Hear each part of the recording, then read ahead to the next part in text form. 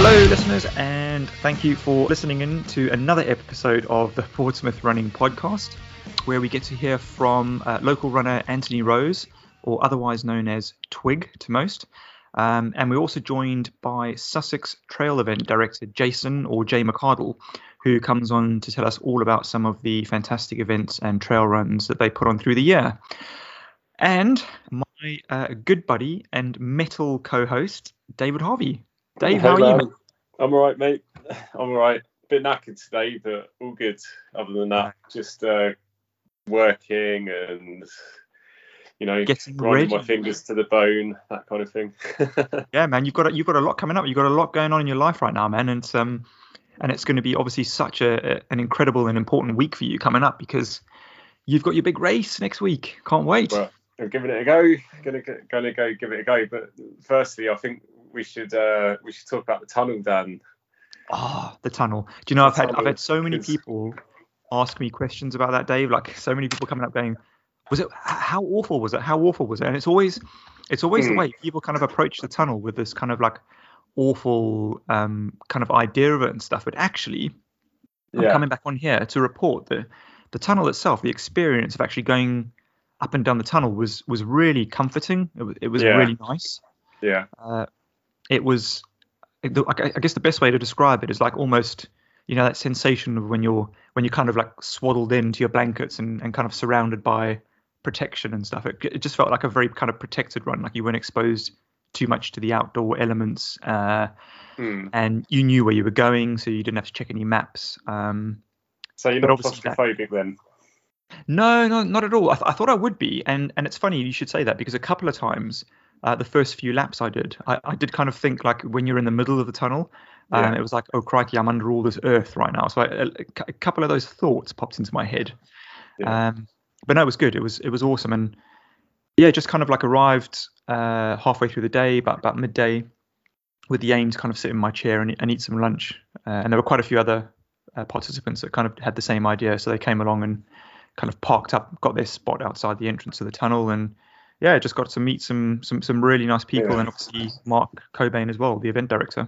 Yeah. What was your kind of like perception on the difficulty? Because I remember when I did the hill, the first time I gave it a go, and I only lasted 50 miles, and the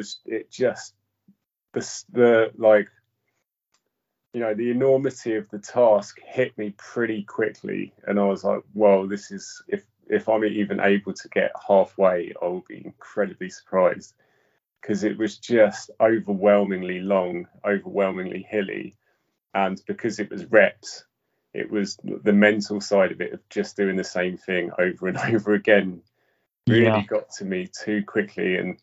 And his races are renowned, aren't they, for being some of the more difficult and bizarrely constructed and fought kind of races in this country, I think, and they're really there to kind of break you down and have only the strongest people finish them. And I think if they had aid stations every 5 miles, I think you would probably have a lot more finishing, but they are bare bones. It's all about the running, and it's all about really fucking you over mentally, isn't it?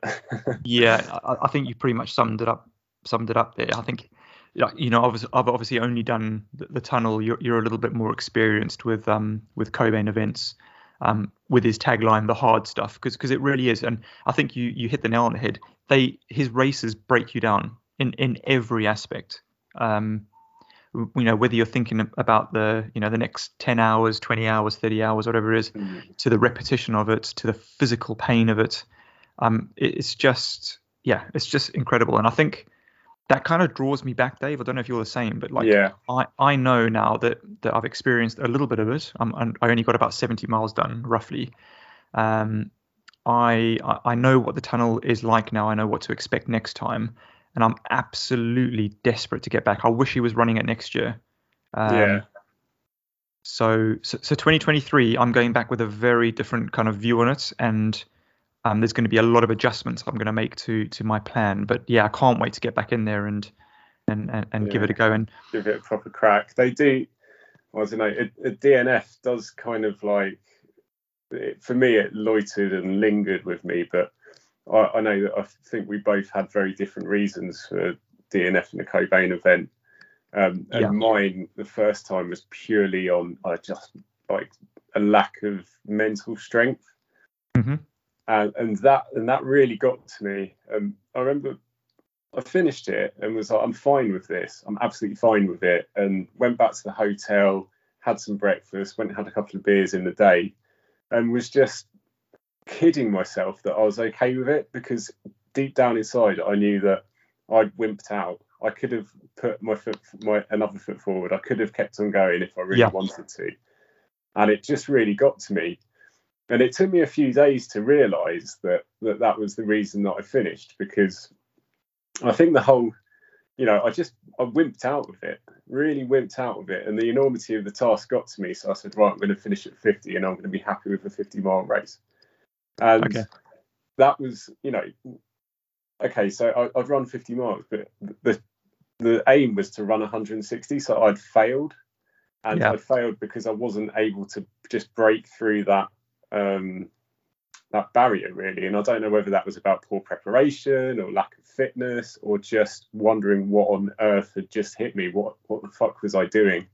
Because it really was completely, for someone that's used to ultra running and marathons, his races are alien. They feel super difficult and super alien, Yeah, absolutely.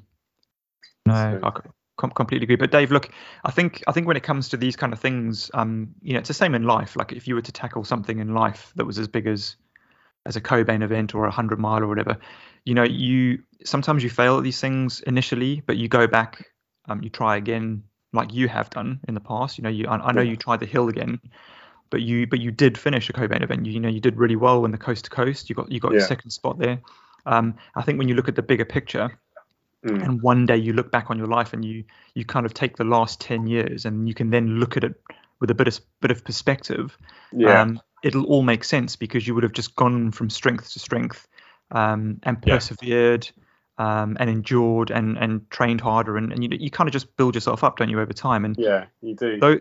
Those events are no joke. I just want to kind of put that out there first, because the tunnel is obviously sometimes seen as like, what's just this crazy, stupid event that people go into a tunnel and run. But honestly, like the feat of doing it and what I saw in some of those pictures from the finishers that actually got to the end, wow.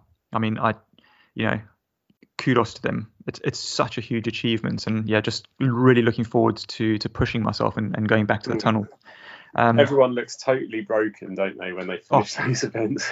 Honestly, it's that look in their eyes. I saw for you photos of the four finishers, which was quite a lot. Sometimes there's none, sometimes there's just a couple. But it was the look in their eyes. There was I know Mandy was the first lady to have finished ever, I think, wasn't it? Yeah, just absolutely amazing. I mean, she was solid throughout. Just kept her pace up, kept going, kept doing laps. Really, really, really had a good plan.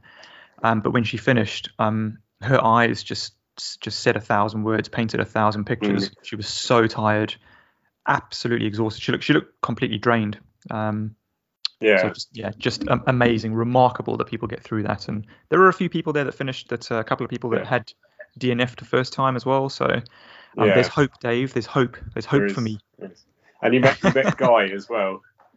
Yes, got to meet Guy. I mean, Guy was amazing. Guy, for the listeners who are listening at the moment, Guy's a friend of yours who you introduced me to, who has finished the tunnel twice. I think he finished it once, but he won it, didn't he, in a ridiculous time of like 43 hours or something like that. That's right. Yeah, it was like 5 hours ahead of the next place or anything like that. And it looked like this time around he was gonna win it again, because he wore some Nike Vaporflies, I think, and he was just this machine. Just like he just kept up. I think it was almost like an 8-minute mile pace for the first kind of 50 miles, and you could hear his shoes coming along, because those Vaporflies make quite a noise in the tunnel. And it was like this pitter patter, and you could hear him coming up behind you, and it was like a steam. I called them the steam train. It was amazing. But a couple of other interesting things about the tunnel is a few of you have heard rumors that they play violin music into the tunnel, and I've got to kind of clear the air there a little bit. It is violin music. It's not Mark that plays it, so it's got nothing to do with the race itself. they're actually speakers built into the walls of the rock in the center of the tunnel. So if you break the tunnel kind of down into thirds, you run through the first third of the mile, then you get to the middle, and you've got these speakers that are just kind of like lighting up on these luminous colors as you run past them. And each of the speakers plays a different kind of piece of a violin music, and it's all kind of out of sync and stuff. And it was designed in the tunnel to stop people kind of going in there and gathering in groups. So it actually keeps people moving through the tunnel, and it's quite surreal, really, because you get to the center third, you hear all this music, and you're passing all these like speakers that are lighting up in all these amazing colors, and then you kind of go past it, and it's incredible how you actually stop hearing it. You can't hear it once you get to the end of the tunnel. You can only hear it in the center. It's quite a bizarre experience.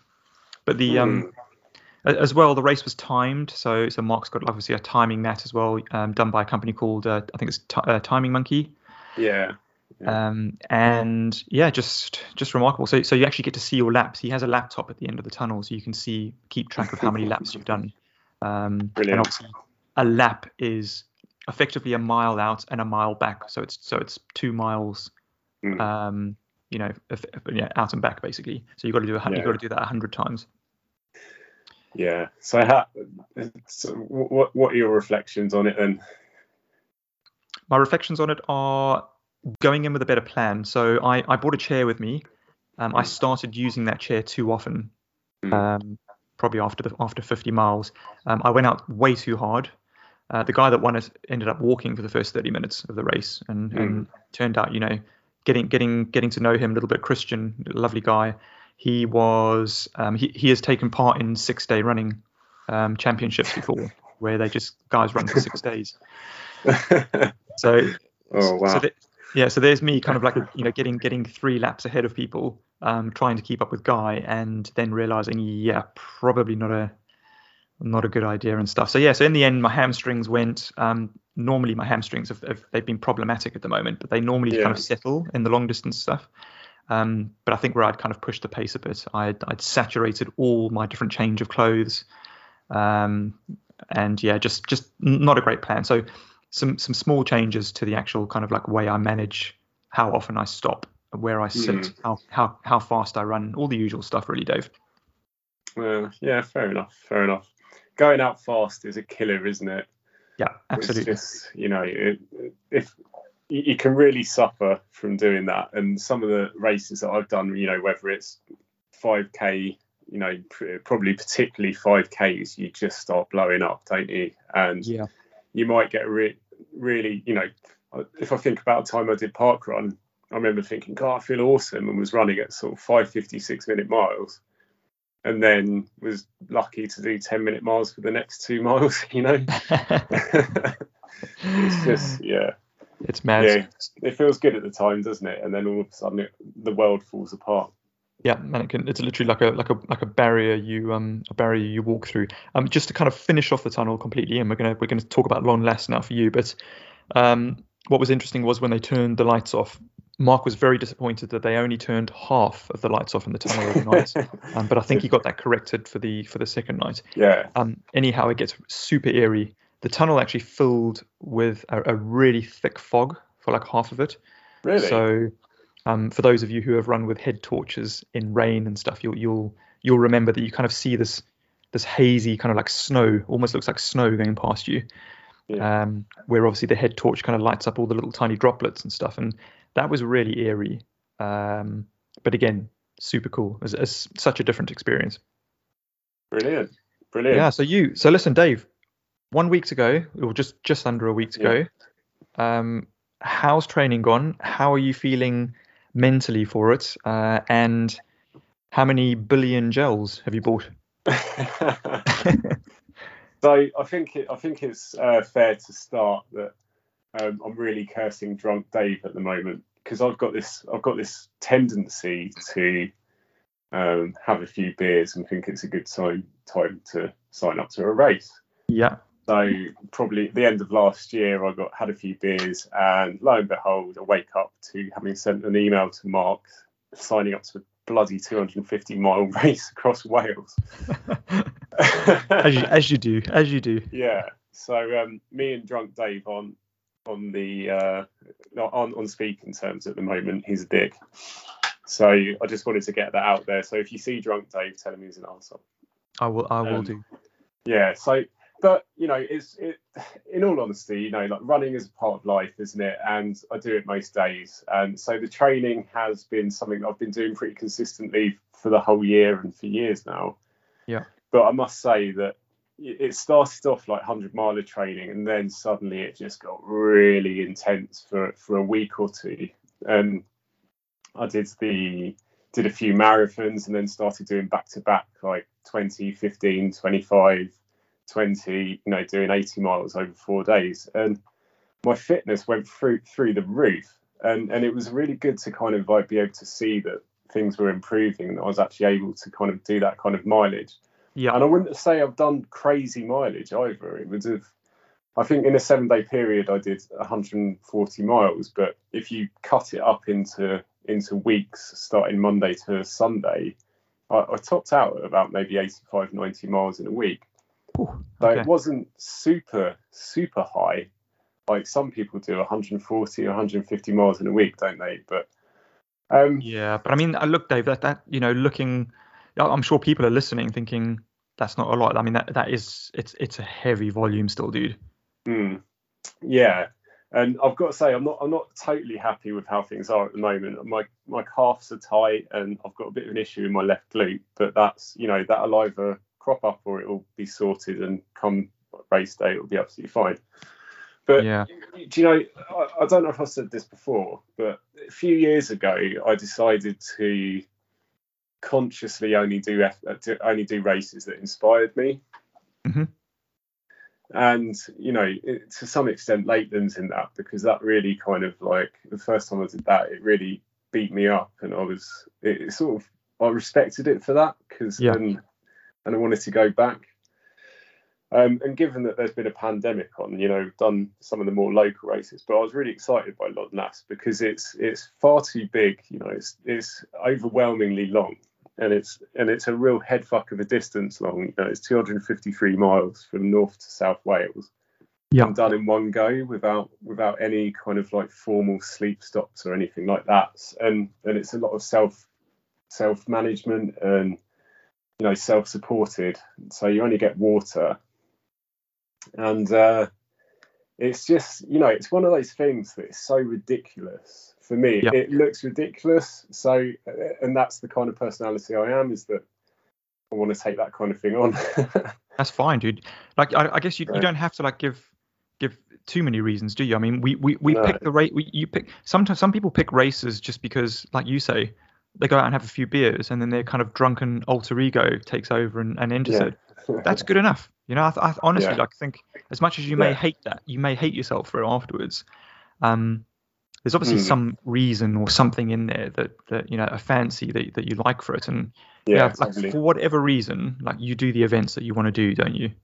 Yeah, definitely. But I'm dead excited about it, Dan. I've got 100 gels. 100 gels. Got a tub of S caps. Probably need to get some more nut butter. But you know, like, I'm not scared of DNFing. I'm not scared of failing it. It's, you know, the most likely outcome is that I'll be on a train home really early. Okay. But you know, there's, you know, I do think I can do it, and I'm excited about doing it. I've got little kind of like milestones in my head about, and a little plan in my head about how I'm going to kind of eat and crack on doing it, really. So, is there any way the listeners can, or we all can follow you at the time? Are there any is there any timing stuff going on? Yeah, there'll be trackers, so you can dot watch if you want. And I'm definitely going to go for the win, as you know I always do. You know, I used your your mentality there on the tunnel. It was like, yeah, I'm going for the win. Just, you know, just in a humorous way. But I think you definitely can, Dave. A runner of your caliber and your grit. Come on, you can do it. No, well, you know what, finishing will be a big gift for me, and like, I've got a baby on the way, so it'll be a nice kind of like last long race for a little while, I think. Yeah, and listen, you have me on speed dial if you need to chat, if you just want to have a conversation. It doesn't matter what time of night it is. I'll leave my phone on, and you can just ring me and buzz me whatever time of the weekend it is. And also maybe perhaps anybody listening who has your number, because I won't give it out on the podcast, don't worry, can send you some abuse to keep you going, man. Please do. I do respond much better to abuse than I do compliments or encouragement. So perfect, brilliant. Dave, listen, I'm so excited. For those listening who don't know, it's obviously North Wales to South Wales to Cardiff, and tracking that is going to be very interesting because, you know, if you come back a few hours later, you're going to see the dot kind of move down the country, and eventually, hopefully, Dave, fingers crossed, it's gonna end up all the way down in South Wales. So, what an absolutely amazing journey, man! And 8 stations every 50 miles, yeah. Yeah, something like that. Access to your drop bag. Access to your drop bag 50 miles, but you can use the shops and stuff. Have you actually managed to kind of plot out where there are some co-ops and Tesco's and stuff? Yeah, do you know what? A sensible person would do that. But I'm an idiot, so I haven't done that yet. I'm sure you'll be knocking at a few people's doors, on the long way. Yeah, probably. Please can I have some water. Yeah, amazing, dude, amazing. Well, listen, I guess for the next show we'll be able to come back and do what we've done here with the tunnel and ask you how it all went and what it was like picking up that big trophy at the end, yeah. So yeah. So picture it all, Dave. Picture it all. Listen, thanks so much for your time. I'll let you head off and get some nice relaxing done, because next Friday you will not be doing that. And we're going to head off into our first interview with Jay McArdle from Sussex Trail Events, and then straight through to Anthony Rose's interview. And yeah, Dave, look forward to chatting to you soon. All the best. Take it easy, dude. Have a good one. Cheerio. Cheers. I am really pleased to be welcoming on to this week's show our topical special guest, Jason McArdle, also known as Jay, who joins us all the way from, I'll say all the way, it's not too far away, from Sussex Trail Events. Jay, it's great to have you on the show to tell us all about your races. How are you keeping? You all right? Thank you, Daniel. Yeah, it's an honor to be here. I'm very well, thank you. Excellent. I'm so glad this kind of finally kind of came together, and I know I was given your name by a mutual friend of ours, Simon Welch, who put us in touch. And he said to me, Dan, you've got to get Jay onto the show. He's a great guy. He'll make an awesome guest, and you've got some fantastic events to chat about and tell all the listeners about. So here we go. And Jay, I've got to ask, is Jay okay? Because I know your full name's Jason McArdle, but everyone calls you Jay. Is that right? Yeah, everyone calls me Jay. So. Brilliant, excellent stuff. And I was kind of telling you beforehand that this is one of my favorite sections of the Portsmouth Running podcast to record, because we get interesting topical guests from all sorts of areas in running, and it's going to be fantastic to chat about some of your events as well, because you've got such an interesting website when it comes to actually looking at your different races and the titles of those events and stuff. So I'm very curious to ask you a few questions about them. But before we get into that, Jay, I was going to let you introduce yourself, perhaps a couple of minutes to tell the listeners who you are, where you're from, any useful facts, any non-useful facts, interesting things about yourself, maybe a little bit about your own running as well. So over to you to say hello to everyone. Yep, hello. So I'm Jay. I live in Worthing. I'm the wrong side of 50. Been running for about 10 years, 11 years now. Okay. I got injured back in 2013. So me and 2 friends set up Sussex Trail Events, and we put our first race on, which was the Downs Link from the North Downs Way down to the South Downs Way where we are, a 38-mile ultra marathon that is, fun enough, going on this Sunday. Yes, I noticed that on the website. It's coming up soon, and I think that's actually one that comes up in a lot of ultra running conversations. The Downs Link Ultra, I think, it's quite a popular race, is it? It's sold out every year we've done it, apart from this year. But there's so much going on this year, and so much happening that it's not. I mean, we're 20 people short of selling out, so. Okay, so not bad. And I guess it's kind of maybe shifted dates as well because of COVID, or it's a week later because I did London last week. So usually it's the first Sunday of October, but I ran London last week, so we've put it on this Sunday. Okay, brilliant. I see. So you've been running for about 10 years then yourself. That's good. But you say you took was it a bit of a nasty injury in 2013? It was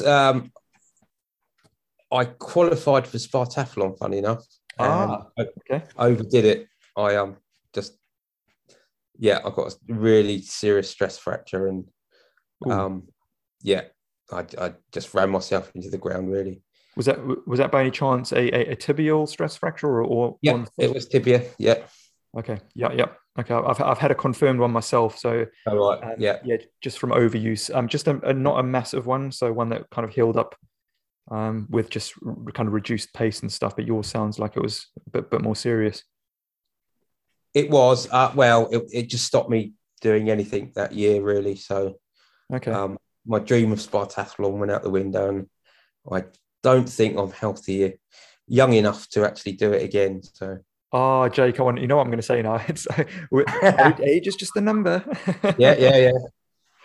I've got a friend of mine, Jason Skiro, who finished it last weekend or weekend before last. Yeah, brilliant.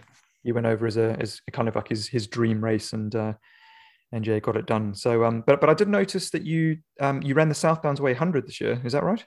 I did. Yeah. I've done that 3 times. Excellent. Yeah, I noticed a lot of runners from Portsmouth actually did that this year, and I know it was quite a warm race, and I drove down to the start to see a few runners off. But tough events. You had a really good time as well. I think it was about 21 hours or so. Yeah, just 21. Yeah. Fantastic. That's a really good time. It's something to be proud of that, because it's a tough event, especially when the heat is on. Yeah.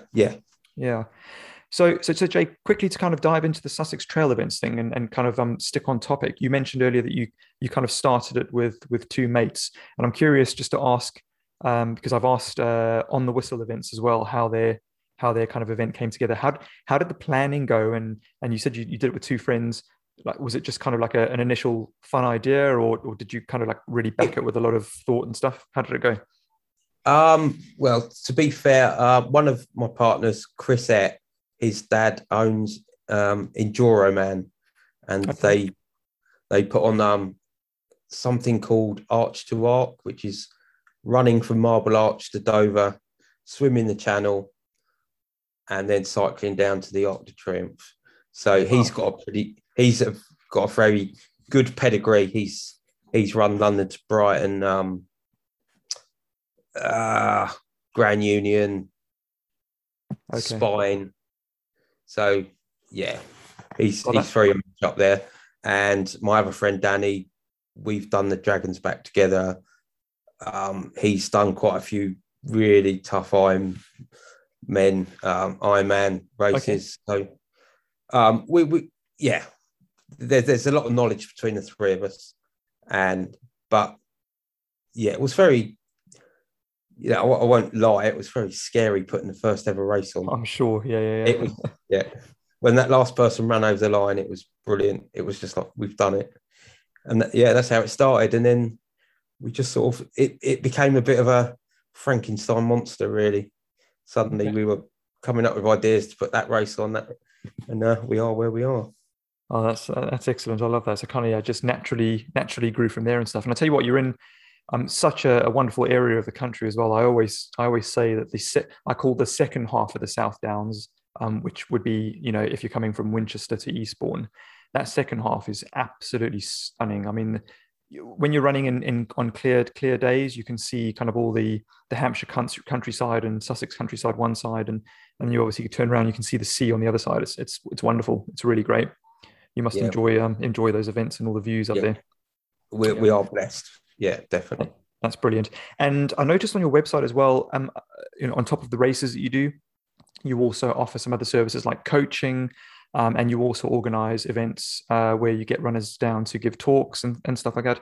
Is that something that you guys do, the coaching yourselves, or do you have a team of coaches, and how do the talks all work? So coaching wise, I do coach 2 people at the moment, but we sort of spread it between us. We've got a very lovely lady in Seaford, Jan, who does we pass most of it to her because she's such a good coach. Okay. So I usually just pass people to her. The talks was something pretty much like your podcast. Through doing the races, we've met some awesome people, and we just thought it would be great just to have some people come down, do a talk. We try to keep it at £5 a ticket, so we never pay the people that come. We just pay for their travel, put them up for the night or something like that. Because we have approached a few people and they want silly money. That's not what it's all about. It's about normal people that do, pretty much probably like your podcast. Yeah, absolutely. It's, it doesn't matter. Yeah. No, you say normal people who are willing to just come and speak from, the passion of the sport and stuff. So I think that's great. I've actually never thought about doing like anything live like that, but I guess it would be quite interesting. And you can't do any retakes or edit anything out. It's kind of done then and there. Yeah. Are there any of those talks that kind of stick out for you? Any interesting guests you've had on? Dan Lawson. Dan Lawson is an amazing talker. So we've had, I think 6 talks now, but all the others came with a computer and slides, but Dan just came and just talked about the joggle, about all he just leads such a crazy life, and he's so captivating. It was a really good talk. And James Elson from Centurion Running came. Oh, brilliant! Talked. Okay. So we've had some, and that's just through organically knowing people through the events I've done or the events we've put on. Fantastic. I think that's great. And, I mentioned Centurion all the time. In fact, we spoke a little bit in the interview that I'm doing for this show that we're releasing this weekend with yourself in it. Our runner that we spoke with there has done a few of the events. And I was just saying, James and the Centurion events, they're such a good kind of leap, a kind of stepping stone into some of the like bigger mountain races and stuff because of the way they're so kind of stringent about kits. And the way they kind of train runners to run safely and stuff. I think it's kind of great. I've always had a good experience with them. So yeah, nice to pass on. And obviously Dan Lawson, you mentioned there, what a great guy. Dan and Charlotte over in Shoreham-on-Sea, they're amazing. Yeah, he's well, I know Dan really well because he's the next town along and he's always running through Worthing. Go for coffee with him. He's just, he's got time for everyone. He's a good guy. Actually, I have come down a couple of times to do some clothing drops for Rerun before. So so I do sometimes get to chat with them. So hopefully come down at some point soon and do another drop because obviously they do such great work there, Rerun, and I've had Charlotte on the show before as well as a guest. So always happy to support them. Jay, I was wondering if you could maybe give us a breakdown for the listeners of the different kinds of races you put on. And to kind of start with, a few that you organise, a couple stuck out for me from the list that I got off your website. They all sound really interesting. They've got amazing titles and stuff. But I noticed you do something called the Dark Star River Marathon, the Arun River Marathon, a Beat the Tide, which I think is a 10K along the shoreline near Worthing, and obviously the Downs Link Ultra, which you've mentioned before. So those are just kind of to name a few. But maybe you could speak through some other of the races that you run and maybe some of the themes and reasons why you do those particular races. So I'll hand over to you. Okay, so our big flagship race is the Downs Link, which is, like we said before, 38-mile ultra marathon. And then in January we do something called the Dark Star that has become a bit legendary because it runs up a river from Shoreham up to where does it go? West Grinstead and back, but it is always muddy. So the first year we put it on, it was just carnage, and then it became a bit of a legendary thing to do. So that is always great fun in January. We team up with a brewery, Dark Star Brewery. You always get a drink at the end. Nice, and it's a great January just carnage run. From that we picked another couple of rivers. So we've got the Arun River, which is Littlehampton. There's a nice run up that. That's in May. That's more genteel but very scenic. The Lunatic Marathon, which is a nighttime run, starts at 8 o'clock. So you run up the Ada River. The first laps in the daylight, second laps in the twilight, and the third laps in the dark. So it's a really good way to get into night running. Sounds amazing. And I love that idea. the last one is the mouth to mouth, which starts in Shoreham, goes up the river, along the South Downs Way, back down the Arun, and you end up in Littlehampton. And all 4 marathons, you get a medal, but they all link together. They're like a foot-long medal, which sort of meanders, and you put all 4 together, and it makes a big picture. So it's called the River Marathon Series. So if you do all 4, you get all 4 medals. Oh, that's amazing. I know there's going to be listeners out there hearing that going, yep, I'm going to have that medal. If you look on our Facebook page, you should be able to find pictures of that. Brilliant. And then we came up with, in July, usually, we have Beat the Tide, which basically starts on the foreshore of Worthing. You run along the sand as the tide's out. You run all the way out to Shoreham, turn around, come back as the tide's coming in, and hence the name. It's try to beat the tide. Okay. And the tide will go out and come back within the space of a 10K as well? Well, what we do is we start it on the lowest point of the tide. Gotcha. And it comes in as you go out and come back. So, cool. A couple of years we got it wrong. People said it wasn't aggressive enough. So we tried to push the boat out, and we sat down with the lifeguards, the beach office in Worthing. Okay. And but it caught everyone out. Oh my! So they had to run along the prom in the end, but that's life. How many runners did you lose in the sea? No, we didn't. They had to go up the shingle and run along the prom. Amazing. And then in 2017, we've got some very left field marathons. 2017, there used to be a shopping centre in Worthing called the Gilbourne Centre that was a complete white elephant. It was derelict. All the shops had gone, but it had a multi-storey car park. So it was a 7-level multi-storey car park. Okay. And we just thought that would be great to put a marathon on, up and down, up and down. I think it was 75 times up and down this multi-storey marathon. And we put it out there. And bizarrely, we were oversubscribed by about 20. We had 50 places, and it just went mad. Someone from Malta came over. Okay. Someone from Scotland came down to run it. It was absolutely amazing. I think the more mental the idea sometimes draws the bigger crowds, and especially people from overseas love that stuff, don't they? Yeah. It's I always say you could have a whole wall full of medals, and it's that trail marathon. But when someone says, "Oh, what's that multi-story marathon?" and it's just a different story. Do you still run that one then? No, the car park got knocked down. Okay, because that was the one that Dave Harvey wanted me to ask you about, because he basically just said to me in capital letters, make sure he puts it on again, but obviously can't do it. Well, we can't do it there, but I have seriously tried looking for other multi-stories. We have somewhere in Brighton, which we sort of have the go-ahead for. It's in a university in Brighton, and half of them want us to do it, and then the other half don't. So there's a bit of wrangling, but hopefully we will. I would love to find another multi-story marathon. Brilliant. I love the concept. Absolutely brilliant.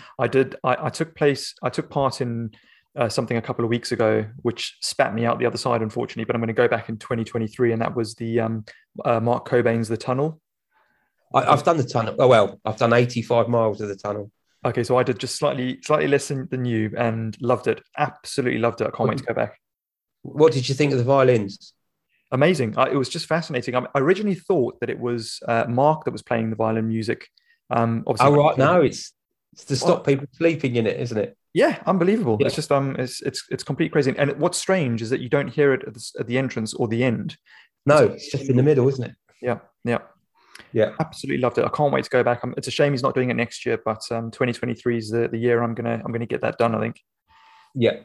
So I look forward to it. Are you going to head back to it at all and try it again? I would love. Yeah, that's one of my go back. I know Mark very well, actually. He's a good friend.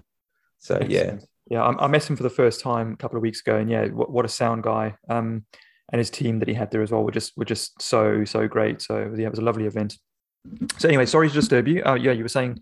So after that, we sort of realised that Southend Pier was the longest pleasure pier in the world at a mile long. Cool. So we thought you got to put a marathon on Southend Pier. So sounds good. yeah, I think it was 2018, the first one. So we have tried to go back. Again, Southend Council are very hard to deal with. 2019, they just cancelled 2 weeks before on us, and oh no. it was. But that is at the end of the month, so we are going back with everyone that was from the cancelled marathon. That's always it's an amazing marathon. Awesome. Have you got any spaces for that?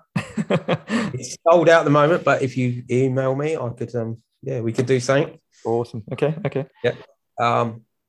What did we do? 2018, the Albion, we did a marathon round Brighton and Hove Albion ground. Okay. So that was loads of laps of Brighton and Hove Albion. Brilliant. Their new ground. And 2019, we probably did the maddest one we've done, which was the Green Mile Marathon, which was in Shepton Mallet Prison. So that was in the 60 lap area, but including all the steps of a Victorian prison. Amazing. There is a video, it did make the BBC. There's a video on YouTube of the Green Mile. So people wanted to check that out. And that is on in November. And that's still got about 20 places, I think. So. Oh, Jay, I tell you what, Jay, I knew you had some good races on, but you've actually really tingled my my excitement levels over here, because I love the idea of those kind of events. They're just so different. And obviously the trail ones are fantastic. I love a good trail marathon. I tend to kind of stick away from the concrete stuff myself, but those sound really good. So I will definitely be in touch. Yeah. So do you have caterers at the start and finish of your events? Have you got some, like you mentioned the brewery earlier and stuff, but do you normally have coffee? Yeah, so the Dark Star, and funny enough, the Downslink, we've got Danny's wife does chili, and again, that's become famous. She makes chili for everyone. Oh, great. And that's just amazing. Excellent.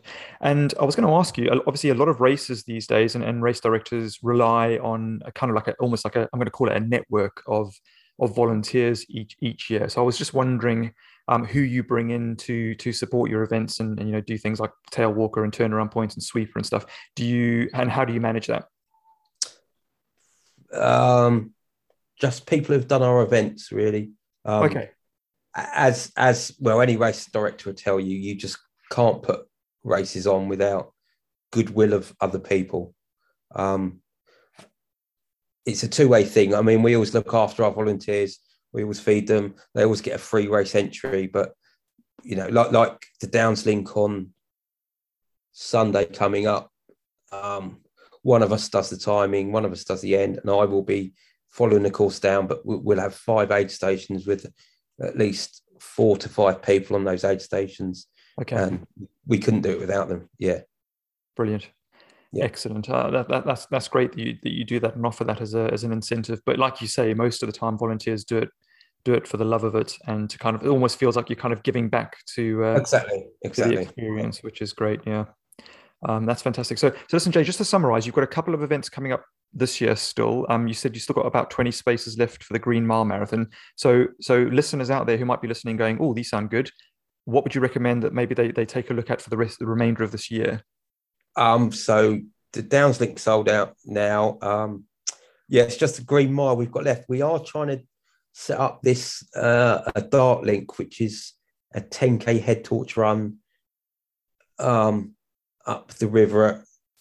I was trying to do it on Halloween night, but the council aren't really playing ball. But we will probably go back to full racing next year. So it will be the Dark Star in January. Cool. And then our full list of marathons from there. Yeah. Excellent. Cool. And remind me what your website is again, so that anybody listening might want to head over and take a look. Yeah, it's sussextrailevents.com. Brilliant. Excellent. Are you guys on social media platforms as well? We've got a Facebook page and an Instagram. Yeah. Excellent. Listeners, go and check it out. Those races sound amazing. definitely going to be heading over to try some of those myself. And Jay, listen, I just wanted to say thanks because obviously this is a little bit out of your area and stuff. So I really appreciate you coming on, and we're not too far away. Obviously, we're kind of like next doorish. So hopefully you see some runners from Portsmouth, or more runners from Portsmouth, coming over to try some of your events. So very much appreciated. It's been fantastic to meet you, and I will definitely come over and say hello when I come over to one of your events. I'll definitely be good to see you. Cool. Thanks, Jay. Thanks a lot. Take care. Thanks. Bye. Good. Hi, Twig, and welcome to the Portsmouth Running Podcast. I guess to start with, how are you keeping today?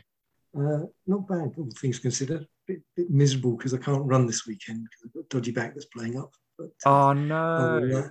Yeah, you were about to go on a was it a 50K or was it a marathon or 50 miler? 50 miler, yeah. It was one of my running compatriots. Needs to qualify for the Thames Path for next year, so he was heading off up to Rotherham for a 50 miler, and I said I'd tag along and give him some moral support. But unfortunately, I can't run a kilometre, let alone 50 miles. So, oh no, what a shame. Okay, so is he on his own now, or has somebody replaced, or will he be okay? Yeah, he's big enough and ugly enough to look after himself, but he's on his own, unfortunately.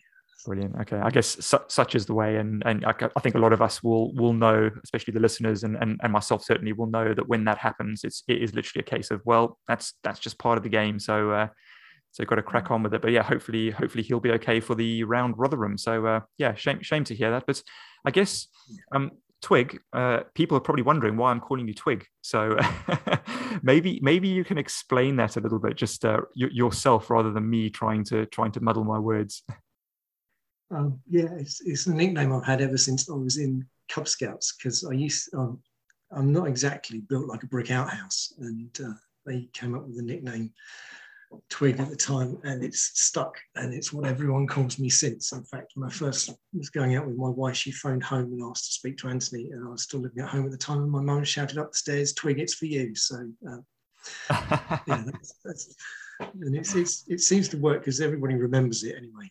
That's amazing. That's amazing, Twig. You know, I get a very similar thing these days because I play in a bagpipe band, so I'm a piper, and often, you know, before I was a runner, I was in a pipe band, and obviously since I've taken up the running, especially the long distance running, I have kind of shed a lot of weight and you know, got, I guess, a little bit slimmer in my build.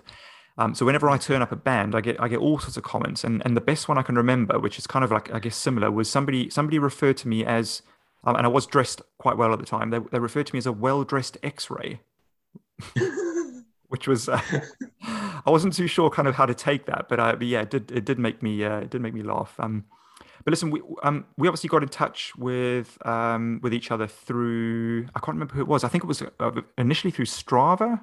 Was it? I think we kind of follow each other on there.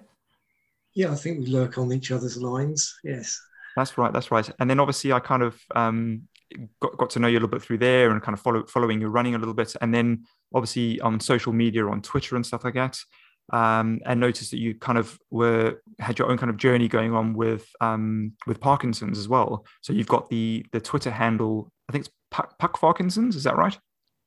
Yeah, if you swear and swap the letter, the P and the F around, then yeah, that's the gist of it. Yeah, it's a nice way of kind of like doing it a little bit subtly, isn't it? With making sure there's no kind of swear words in there to offend anybody. So that's great. Yeah, because I was using it the other way around, and my mum objected, so I swapped it around out of politeness of her, and it seems to work quite well. Brilliant. Now, Twig, I'm sure everyone's wondering what your full name is and everything like that. So I'm going to pass over to you to give a kind of full introduction to yourself, and perhaps maybe a little bit about what you do, and of course you're running as well. So yeah, just a quick kind of minute introduction. Well, the 1 minute introduction. Gosh, yeah, it's Anthony Rose. And originally grew up in Essex, but moved down to Hampshire about 20 odd years ago now, because I met my wife, and she was in the Navy, so it's easy to move down here. Okay. And I work in Chichester as an accountant, so yes, I fight the good fight against HMRC on a regular basis. Aha, right. Difficult fight. It certainly is these days. There's a lot more red tape around. I'm sure. Crikey. Wow.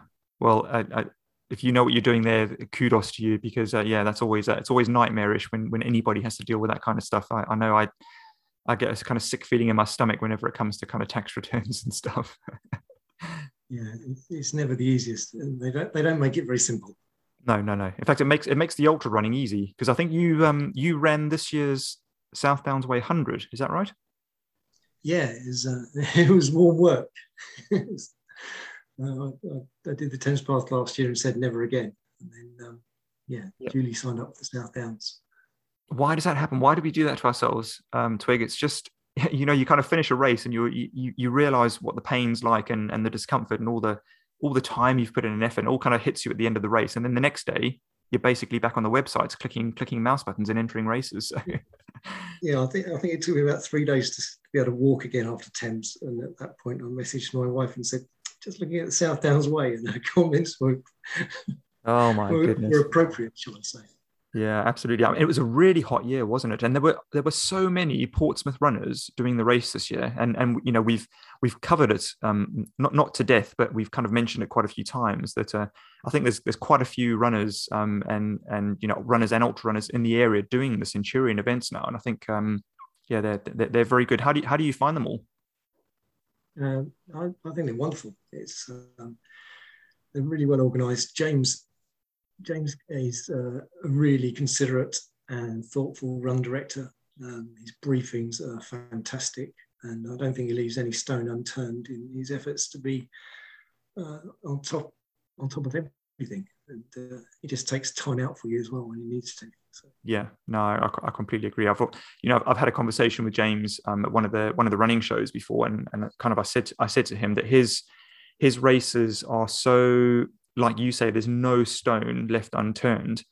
And what it does, I think it builds such a good base for people entering the ultra running world, like myself, like I did. My first 100-miler was with them, and I'm so pleased that I kind of did that, because going off and doing some of the mountain races later on, like going over to UTMB, you almost feel kind of well prepared, because they tend to kind of like focus a lot on ensuring that you have the right kit, the right head torches, batteries, everything. So I think it's a really good kind of, not a stepping stone as such, because obviously people use those races as their lifetime kind of ambitions of racing and things, but you can then move on to more difficult races, and there's so much to learn from James and the team at Centurion. So so it was good. But Twig, apart from the running, any other hobbies and stuff that you spend your time doing?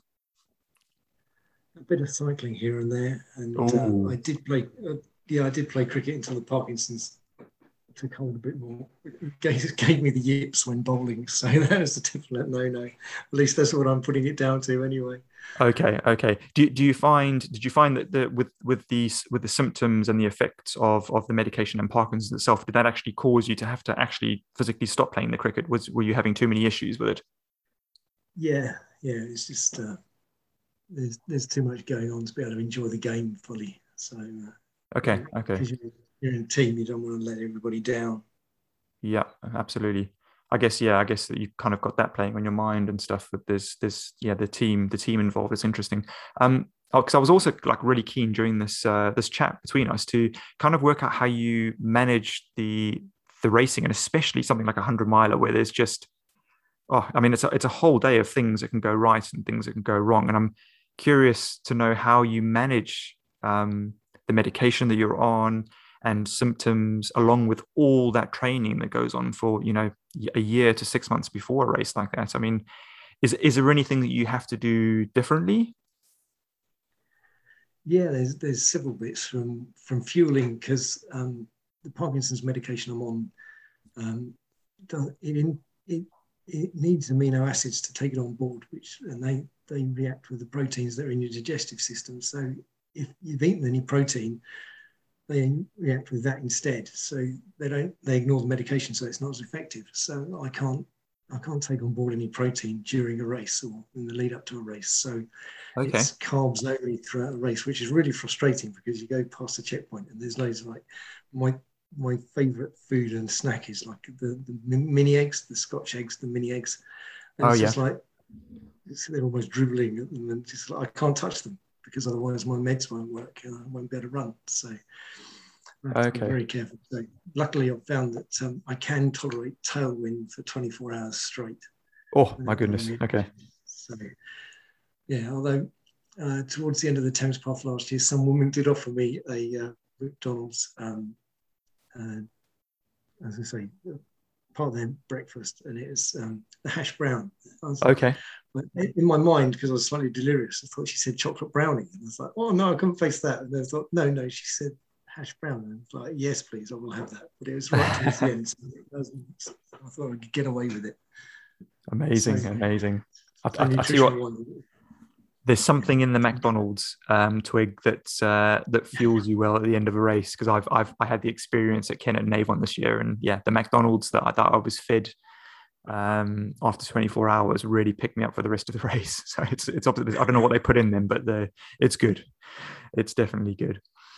Yeah, I mean, that's a fantastic run through that length distance in that time is just phenomenal. So yeah, well done. Oh yeah, cheers. Yeah, it was good. It was excellent, and yeah, obviously well done to you for managing that, and obviously tailwind for 24 hours. I did it once. I think I may have done it twice actually. Tailwind, the first time for 26 and a half hours, which was the first South Downs Way. The second time a hotter day, but the same thing for 20 hours. After that, I can't drink it anymore. I think just those two prolonged experiences with it just put me off the taste. Do you not get that at all, or is it like a kind of almost like a bad hangover kind of drink that you don't want to go back to? No, I'm fine with it. Even after 24 hours, it's fine. I did stop at a couple of the aid stations just to grab a mouthful of Coke on the way through, but that was it. The rest of the time, it was all on tailwind. Yeah, absolutely.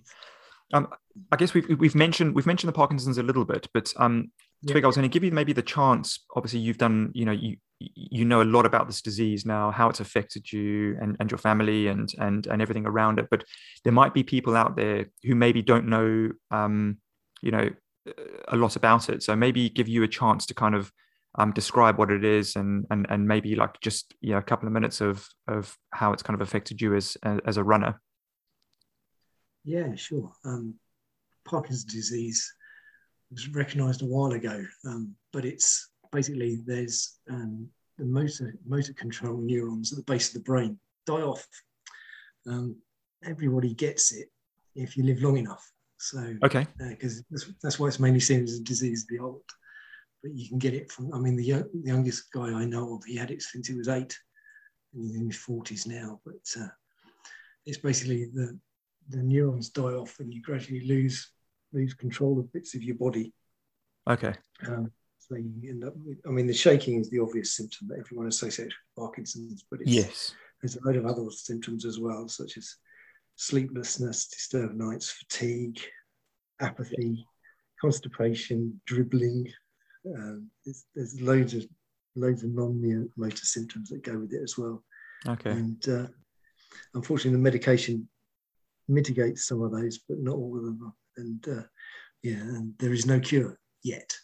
Yet, because they're making big strides at the moment, but they're still groping their way towards the final goal. Yeah, and I think I read, I don't know a lot about it as much as you do. Obviously, you've researched over the years dealing with it, but people can live kind of full lives with it. Obviously, managing it with medication. Is that right? You can live as best a life you can with it. Yeah, it's inevitably downhill, and there are other bit treatments as well as medication. They can do deep brain stimulation, which is where they put electrodes in the base of the brain to give you a bit of a boost. Okay. Sounds quite a scary prospect, but you end up with a battery attached to your rib cage that has to be recharged occasionally. But, wow. And okay. I know a few people who've had that done, and it's made a world of difference. In fact, some of them I've seen have gone out running again afterwards, which is fingers crossed I'll be able to do one day if it gets that bad. Yeah, absolutely. Well, I think it's phenomenal what you're achieving with your running at the moment and with everything that you've got going on. So proper inspirational stuff. And I remember seeing all your posts on Facebook and Strava and stuff when you'd finished the South Downs Way 100 and Thames Path before that, and just absolutely amazing that you're still doing these races. So I very much admire your attitude that you've got with it all. So it's fantastic to have you on. Thank you.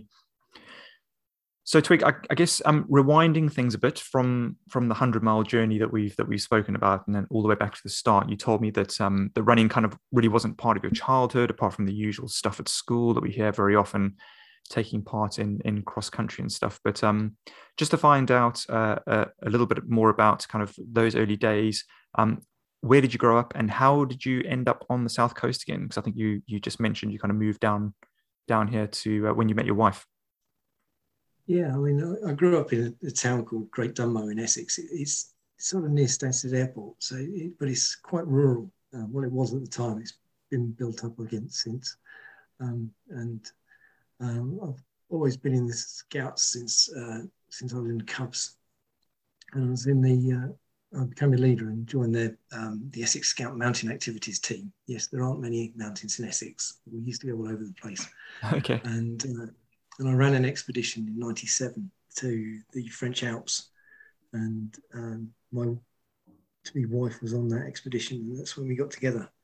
Brilliant. But she was in the Navy at the time, and it's easier for me as an accountant to relocate down to the South Coast rather than for her to find a deep water port in Essex. Yeah. So that's how it came. That's how I ended up down the South Coast. And, Brilliant. And yeah, my running at that time was confined to basically trotting around the hills if I'd lost anything or dropped anything out of my rucksack, because I was just hill walking mainly at the time. Okay, cool. That's how I was keeping fit. Building a good base, a base with the strong legs there, walking up and hiking up hills, which is fantastic. Now, I was going to mention as well, Twig, my son Joel, he's now in the Scouts, having moved up from Beavers and Cubs. And isn't it really just like such a good thing? I mean, I always had, when I first kind of used to go pick him up and used to go and watch some of the sessions there with the Cubs and Beavers, I always thought, wow, this is like a little bit chaotic. But the more he's kind of gone on through the groups and stuff, I just think there's such a nice atmosphere and such a nice variety of activities that they do with the kids. And the fact that it all kind of seems chaos and stuff is brilliant, because they become such a tight unit. And they all know each other really well. And I think it's just such a fantastic organization. You obviously have positive memories of it all, and being involved in it yourself. Are you still doing things? I am, yeah. I was in the South Wales Hills last weekend assessing some leaders so they could take Scouts out in future. And weekend after next, I'm out helping DofE practice expedition that's the Scouts are doing. So yeah, it's all still going on. Excellent. Yeah, it's such a great thing, and I hats off to all of you guys that do all the volunteering there, and get the kids involved in all the fire making and axe throwing and all sorts of things. I just think it's brilliant. I wish it's something that I had done when I was a lad, but unfortunately not. But yeah, I get to kind of relive it through him, which is great. So you can always go and help out. That is true. They have tried to get me involved before, because I spend a lot of time kind of watching the sessions, and I was very tempted. I'm still very tempted to do it, but I've got a habit of saying yes to a lot of things and ending up with too much on my plate. So I'm staying away for now, but you never know. Yeah, you got it right there. Best not let people down by saying yes to too much. That's it. Yeah. So listen, once you were settled down in the area, I believe some of your friends suggested to you that you try out something called the OM, or the OMM, which is I think stands for the Original Mountain Marathon. And then you went on to kind of continue to do some of those marathons for like a number of years, including something called the LAM, which I'd never heard of, which is the Low Alpine Mountain Marathon. Can you explain kind of what those are, and perhaps maybe how they'd compare to like a traditional marathon that some of the listeners might be wondering about? Yeah, basically the OM, which is called now the Original Mountain Marathon. It used to be called the Carrymore International Mountain Marathon, the KIM, but it's basically a 2-day event, and there's various classes, but you have to carry all your stuff on your back for those 2 days. So you have to carry a tent, sleeping bag, spare clothes, food, stove. Oh wow! Okay. For 2 days, and there's various classes. So you've got the elites who do have to do marathon distance each day, including the hill climbs and everything else. Whereas us lowly plebs, we can do the easier courses, which means it's about 20 odd K a day. But it's also it's a navigational challenge as well, because you're given a big map, and there's sort of two classes you can do. There's the linear classes, which is basically you've given the map and the checkpoints are laid out in order, and you have to go in order to do those checkpoints. You start at checkpoint 1 and you finish at checkpoint 10 or wherever. You've got to complete them in order, and it's just basically timed on that route. The other option is the score class, where your map is populated with all the checkpoints, and it's up to you to go to as many checkpoints as you can do in the time you've been given. But if you turn up late, if you turn up late to the finish, you get points knocked off, and so each checkpoint is worth a different score. So therefore, it's not just the time you take; it's also the score you get during the day for the number of checkpoints you visit. So it's a bit of self route planning on that one. So I guess it would come under like an orienteering event. It is basically orienteering with a rucksack on your back and lasting 2 days, and then you get to the overnight campsite and chill out in the evening, and then get up the following day and sit and repeat. Yeah. Okay. Amazing. Absolutely amazing. I think there's been like 53 years or something, or 54 years of on marathon. So it's like quite kind of set in traditionally, isn't it? It's like become quite a kind of platform. I'm sure some of my other guests have done them as well. It's really popular, and they do it all over the place. The first year I did it was down in Dartmoor, which was interesting, shall we say, for the overnight campsite. It's a bit remote. Okay. And so they couldn't get the usual sort of festival toilets in, so they had to put some buckets up on the hillside. Lovely. By plastic sheeting on ropes and posts, where it was a bit exposed, so most of the plastic sheeting had blown away in the wind by the time you got to use it on the Sunday morning. So you had a room with a view, shall we say. I can't think of anything worse, Twig. You've got to have a comfortable toilet. That's all I'm saying. We'll leave it there. It was comfortable. It was just a bit exposed. Okay.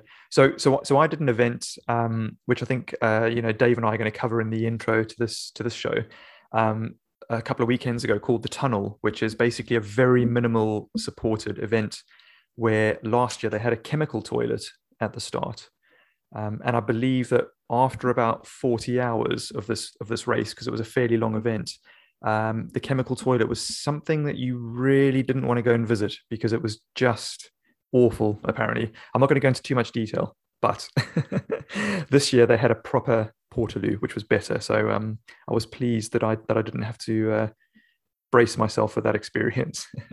It sounds like the tunnel would have been enough of a test of endurance without the facilities as well. Yeah, I know. But yeah, it was good. Actually, this toilet had my name written on it. It was actually a Dan for some reason. So I don't know why everyone else was using it. But anyway, so listen. Jumping back a bit to the second year, you did one of the mountain marathons. You also agreed to take part in a triathlon, and I think you said to me that you had a friend who was basically suggesting that you try these events, and it's the same friend keeps coming up. Somebody called Kate, who keeps suggesting that you do these events. So it's always friends that normally stitch us up. So what was going on there? Yeah, it's just one of the hill walking crew. She's enthusiastic, shall we say, about doing physical challenges and stuff. And Jim, my other half, is one of my best mates, and so it's just, and she just made it sound so much fun. It's just like, yep, okay, we'll go and do this then.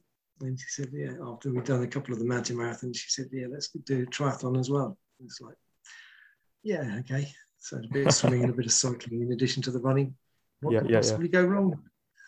Of course. Yeah, what could possibly go wrong apart from bikes and swimming and the running itself? And oh my goodness. So I always joke about this. There's always, we all have friends who are there, hey, let's go and do this, people. But it is so funny because it's almost like a stitch up, isn't it? You say yes to these things, and then suddenly you're in a whole world of training and preparing yourself for something, and you just think, oh my goodness, why did I say yes?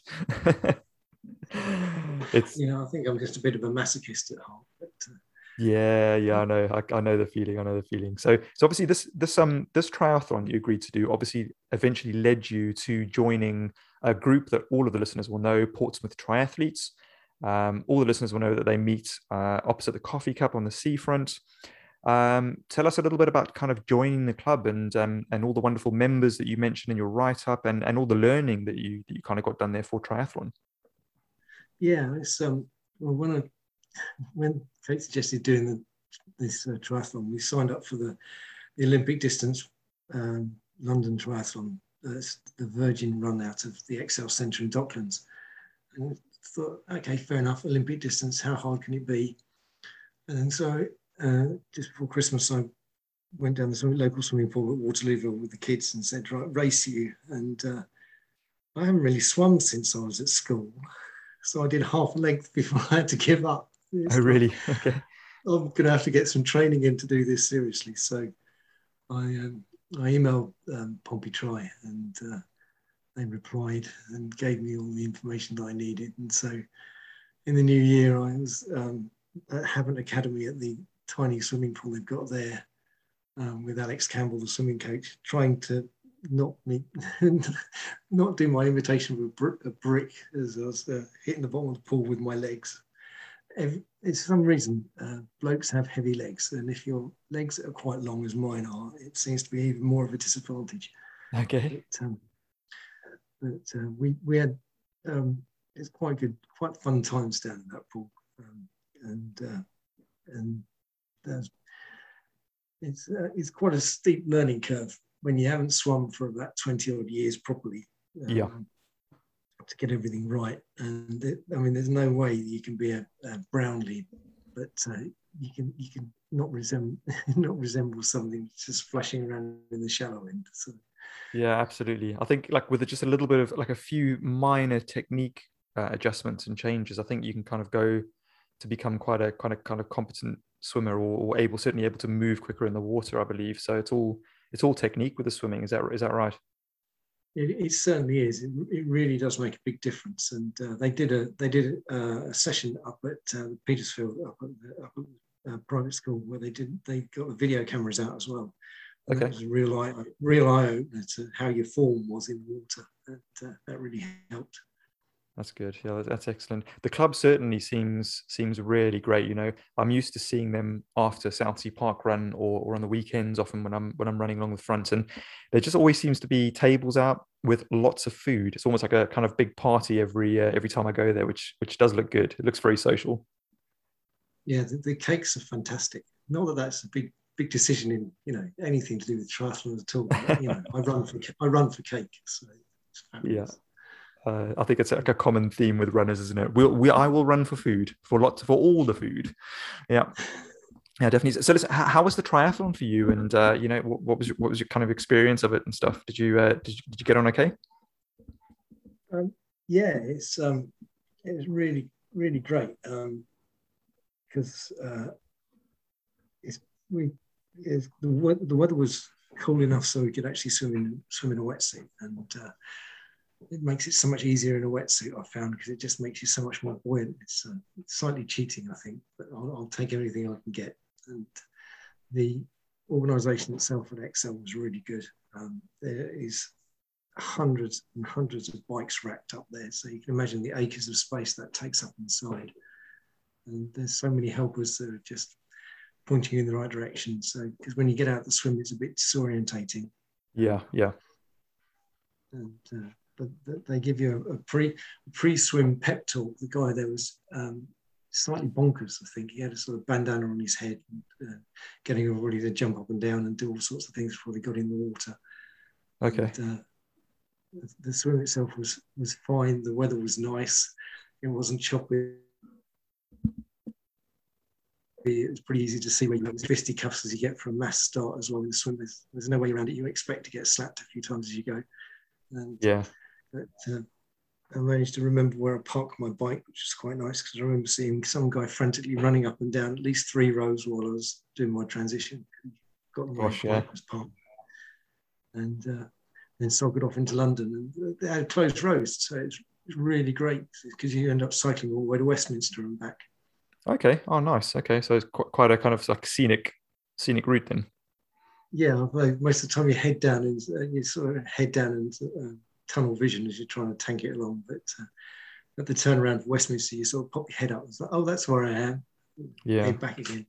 The only problem is because it's Docklands and they're trying to fit a 10K run in, it does end up being a bit wiggly. Yeah, I can imagine. Yeah.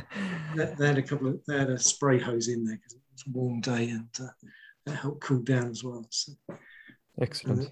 Around the Excel Centre, there's quite a bit of support as well. So it's a good event.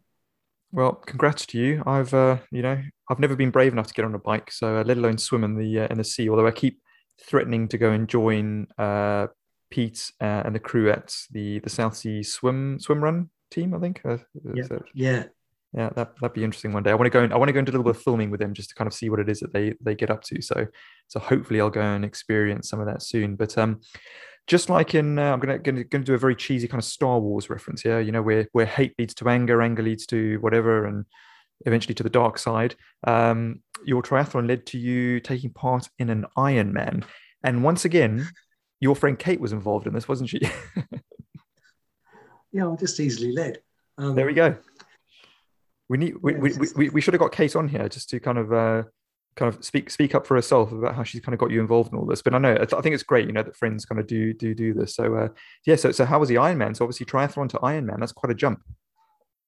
Yeah, but I don't know. I always looked to the next step, and every time I've done it, and once you've done the Olympic distance, you start looking a bit more. And there's the half Ironman, which I also signed up for as well, just as a stepping stone. But I decided to use the Outlaw triathlon, or the Outlaw Ironman distance, rather than the Pucker Ironman, just because it's up in Nottingham, where some other friends of ours live, so it's just easy for the accommodation, the logistics, and so it's in the rowing centre at Hurstpierpoint.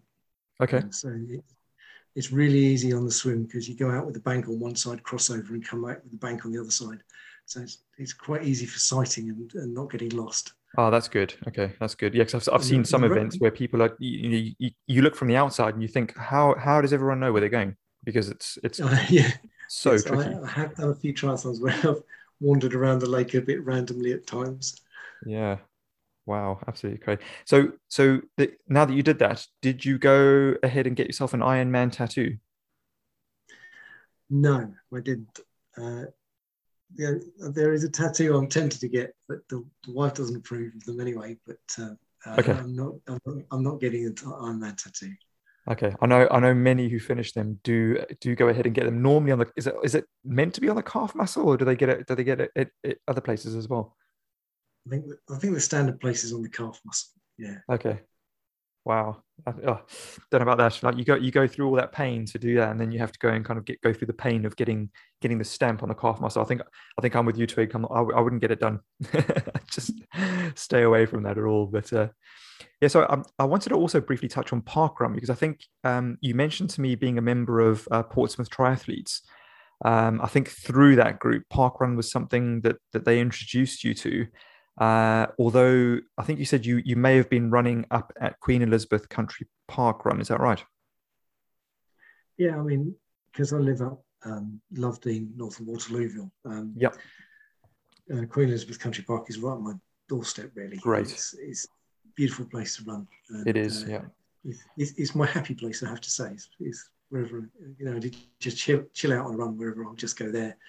And the last couple of years, I found a nice route to actually run up there and back. Okay.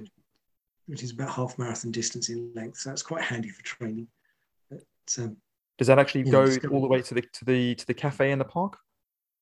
It comes in the sort of at the back end towards the Charlton side of the park, so you can run around the side of the park from there, taking in part of the park run route actually to get to yes, okay, the cafe. So, and then when you're there, it's rude not to have cake if they're open. So it's absolutely. I think I ran a little bit of that route recently, where I went off to Idsworth Church and then came back in via the outskirts. Yeah, ran past the pub, the Red Lion. Yeah, that is exactly the route over the top of the Beacon Hill.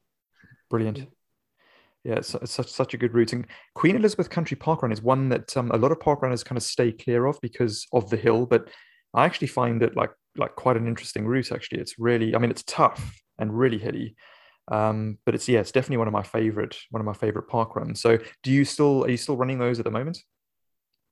At the moment, I'm injured, but when I can do, I ran it recently. But it's my favourite park run of them all. So it's the fact that it's not as busy as others, because you end up with sort of 70 to 100 on average, which is quite low numbers for a park run, and it just keeps it more intimate, I think. And Okay, cool. the scenery there is just fantastic. Yeah. You run through the year, it just varies so much from the spring through the summer, and then when you get to the autumn, golden brown colours, it's just the best time of year. Yeah, absolutely. I love it. Absolutely love it. I'm going to be heading up there probably after the Great South Run for a few weekends of training on the hill. So yeah, really looking forward to that, and can't wait to get back onto the South Downs Way. Ethan Newbury, also known as the Ginger Runner, Twig, somebody you mentioned as well in the information you sent me. Obviously, I know of him. Some of the listeners may know of him, but perhaps maybe you could give like a brief introduction to his channel and perhaps maybe kind of like how he helped inspire you with the running and perhaps maybe kind of your introduction into the ultra world. Yeah, Ethan Newbury, he used to, I don't know if he still does, but he used to be a stand-up comedian. Oh, really? That's interesting. Yeah. And then he got into running and started a YouTube channel up called The Ginger Runner.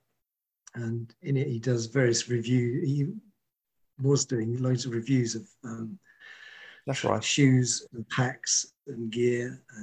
And then he's expanded to do, well, basically a regular show on YouTube and as a podcast. And I got into it because I'd seen people with running packs on, and I thought that could be quite handy for doing marathons with, having a bit of a running pack on to hold all the gear. Because I was running with just a bum belt and struggling, and because of my hiking, I had a big rucksack, and it's just like, well, that's not very practical either because it just bounces all over the place. So I was looking at the sort of running vests and thought they look quite nice. And I was just Googling for some reviews on them and came across his channel. And then he was mentioning about ultra marathons. It's like, what's an ultra marathon? Oh, I see. And thought, yeah, well, that's a step up. And as usual, it's like, yeah, there's something else to look forward to, so and aim for. So cool. Got me into the world of ultra marathons too. Oh, Twig, I love hearing you say that, because it's like I can relate to that so much about, when you see that next step or that next level up, you literally just are scrambling for it, aren't you? You're just like, yep, that's something I just got to try. Yeah, because part of the Ironman training and stuff, I'd signed up for the Portsmouth Coastal Marathon with Rob Piggott and did that, and was looking for something else to do on top of and further than that. So. Brilliant, excellent. And so you entered the Chiltern Wonderland 50 miler, which again, we've mentioned them already, Centurion Running. That's one I've not done myself, so I don't know too much about it. But how was it for you? How was the race? How was the training for it? Everything go to plan? Well, my training's always been a bit random because I just tend to run up hills, and hopefully that'll work. Cool. And it was the first year that Centurion Running had run that event. Okay. Chiltern Wonderland, they'd added it to their calendar, and it starts at Goring-on-Thames and heads off around some pretty wonderful scenery. It takes in the village out of the Vicar of Dibley, runs through there, and it also takes in the windmill that's in Chitty Chitty Bang Bang. Oh, really? How nice. Okay. Yeah, it's really scenic. Unfortunately, you approach that hill from the other side of the valley, so you've got this descent in front of you, and then you can see the steep hill on the other side of it, which is something not to look forward to. But it was my first longer than a marathon run, and I really enjoyed it, and got around in about 9 hours something. I thought, yeah, I can definitely enjoy doing more of these. Excellent. So a good experience overall, which is fantastic to hear. Yeah, and you got round. I was hooked after that. Yeah, yeah. You got round in a decent time as well. But I think you did mention to me that during the training for this race, you'd taken a really bad fall. And I think you said to me that you do have pictures of this fall somewhere, and it's pretty impressive. Yeah, it was actually after the race because after I'd finished the Chiltern, I signed up for the Wendover Woods 50, which is another one that Centurion do. And so That's right. Sorry. training, Yep. I was training for that, and there was a group of us who got up QE Park on a Wednesday night. So I got there late. I was running to catch them up, and my watch beeped at me, and I looked at my watch because I thought I'd turned off all the beeps. At the moment, I tripped over a tree root and smacked my knee into a rock, into a big stone that was sticking out of the track at the time. Oh, And yeah, it was slightly hurty. There was some fruity language that came out of me, and the knee swelled up. I took a chunk out of the knee, and it swelled up to quite an impressive size. But I carried on going and caught up with the group because you just run these things off. wow. Yeah, yeah. Then I got home later. In the evening, and there's blood trickling down my leg, and it looked really impressive. But I was absolutely crocked for a few weeks after that because I just couldn't bend my knee and do anything with it at all. It was really, really painful. In fact, even now, sometimes I have to straighten my leg out because I can't sit with it at 45 degrees for a very long time. Okay. Wow. So 250 milers done. A small injury with the leg, and I think you said like it was about this time, perhaps maybe in about 2016. You entered the Wendover Woods. So that was the actual race. I think. Or was that the race, the training for that race that you hurt your knee? Yeah. Yeah. Okay. And then you said you started to kind of have some kind of things going wrong with your leg. You were experiencing a little bit of twitching with your leg, and to the point where you said that other people who were watching you during races were kind of commenting about like your change in style of running. Yeah, it's really bizarre because once the knee had started healed a bit more, I started going back out running, and my left leg would just start twitching. It just spasm and flick out on its own, and I just thought perhaps I caught a nerve when I clobbered my knee because it just seemed to be related. And there was no pain; it was just flicking out, and it was a bit bizarre. I was seeing a physio about because of various niggles at the time anyway. I was seeing a physio, and she did think that perhaps there was some piriformis or something like that, and gave me some stretches to do. Yeah. So I was stopping. So I did the Wendover Woods, and I had to stop a couple of times to stretch out because my legs started twitching. Okay. The thing was, if I stopped and stretched out, the twitching would stop, and I could carry on running again. And so I got the Wendover Woods done, and then carried on running. But the twitching was getting worse. And then I did the On the Whistle event down on Hayling Island, running up and down the Billy Line. And Kiernan Easton, he was one of the run marshals at the far end, and he was watching me run up to him with my leg flicking out, and he did mention that it did look as though I was running with cerebral palsy, and which was quite close to in the end, actually, what it turned out to be. But it was quite bizarre because all the stretching and stuff stopped it for a little bit, and then I could carry on running again, but it was definitely getting worse. Yeah. Do you know, Twig, it kind of dawned on me that often when we've even got like, I'm not going to say basic because they can be complicated, but when you've got muscle issues or musculoskeletal issues with the body through running, diagnosing those things can like often be like very inaccurate and just kind of touch and go whether or not you're going to get lucky enough to actually find the issue or whether it just heals on its own. And it ends up being like quite a drawn out process. But I guess identifying something like Parkinson's must be really difficult because you obviously everyone covers all the initial bases first, and you must be trying all sorts of various things. So I guess it was quite a kind of drawn out process getting to an actual diagnosis. Is that right? Yeah, because my physio after a while said it doesn't seem to be piriformis and recommended I go because she's, it's basically a sports massage, and she was basically saying go up the chain and get yourself to a professional. And so I went to somebody she didn't recommend, who reckoned that it was something to do with my back, and they were tweaking it and telling me to do various bits, but it wasn't having much effect. And then I started going through the NHS as well, and they, because I clobbered my knee, they were all concentrating on it being my knee or my back or my leg.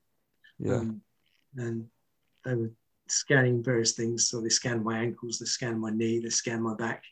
So, you know, physically sound, just mentally.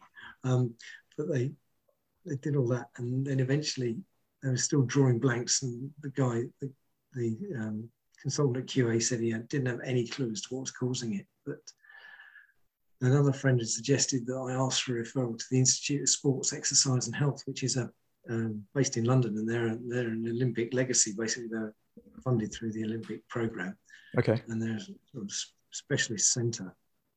And so I went up there, and because they eventually, the QA said they'd refer me to it. And they put me on a treadmill, which was about the first time that anyone actually had me on a treadmill. And then after my legs started spasming, they spotted some muscles twitching. Okay. Because the time that the leg was spasming, it used to start after about half an hour, and then it was, by that time they got me on the treadmill, it was down to about 3 or 4 minutes. So the time was getting worse. And this was over a couple of years this took. And when they spotted the muscles twitching, they said, perhaps we need to refer you to a neurologist instead. So I saw a neurologist down in London as well, and he said it's exercise-induced dystonia, which is basically muscle spasms caused by a malfunctioning somewhere in the brain. And it's like, okay, what's the cure for that then? And it's basically, he's recommended some, there's some therapy you can do, which is basically exercises, but to actually retrain the brain and use the plasticity of the brain to use different pathways to control your muscles. Okay, all right. Bit involved. But also during that time, I noticed that there wasn't just the leg that was playing up. My handwriting had gone to pot. I mean, it's always been pretty dodgy, but now it's just a series of fits and starts going across the page. And okay, so a few other things were happening. Yeah, a few other signs. Yeah. So I went to the GP, and she said, "Well, you got a choice. Two things it could be is either a resting tremor, or you've got Parkinson's." It's like, wow. Okay, yeah.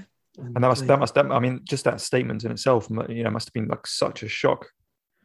Yeah, and that was in the run up to the Christmas of 2018 rather, and then I managed to get a referral to QA in January 2019, and the guy just watched me walk up and down the corridor a couple of times and said, "Yes, you've got Parkinson's."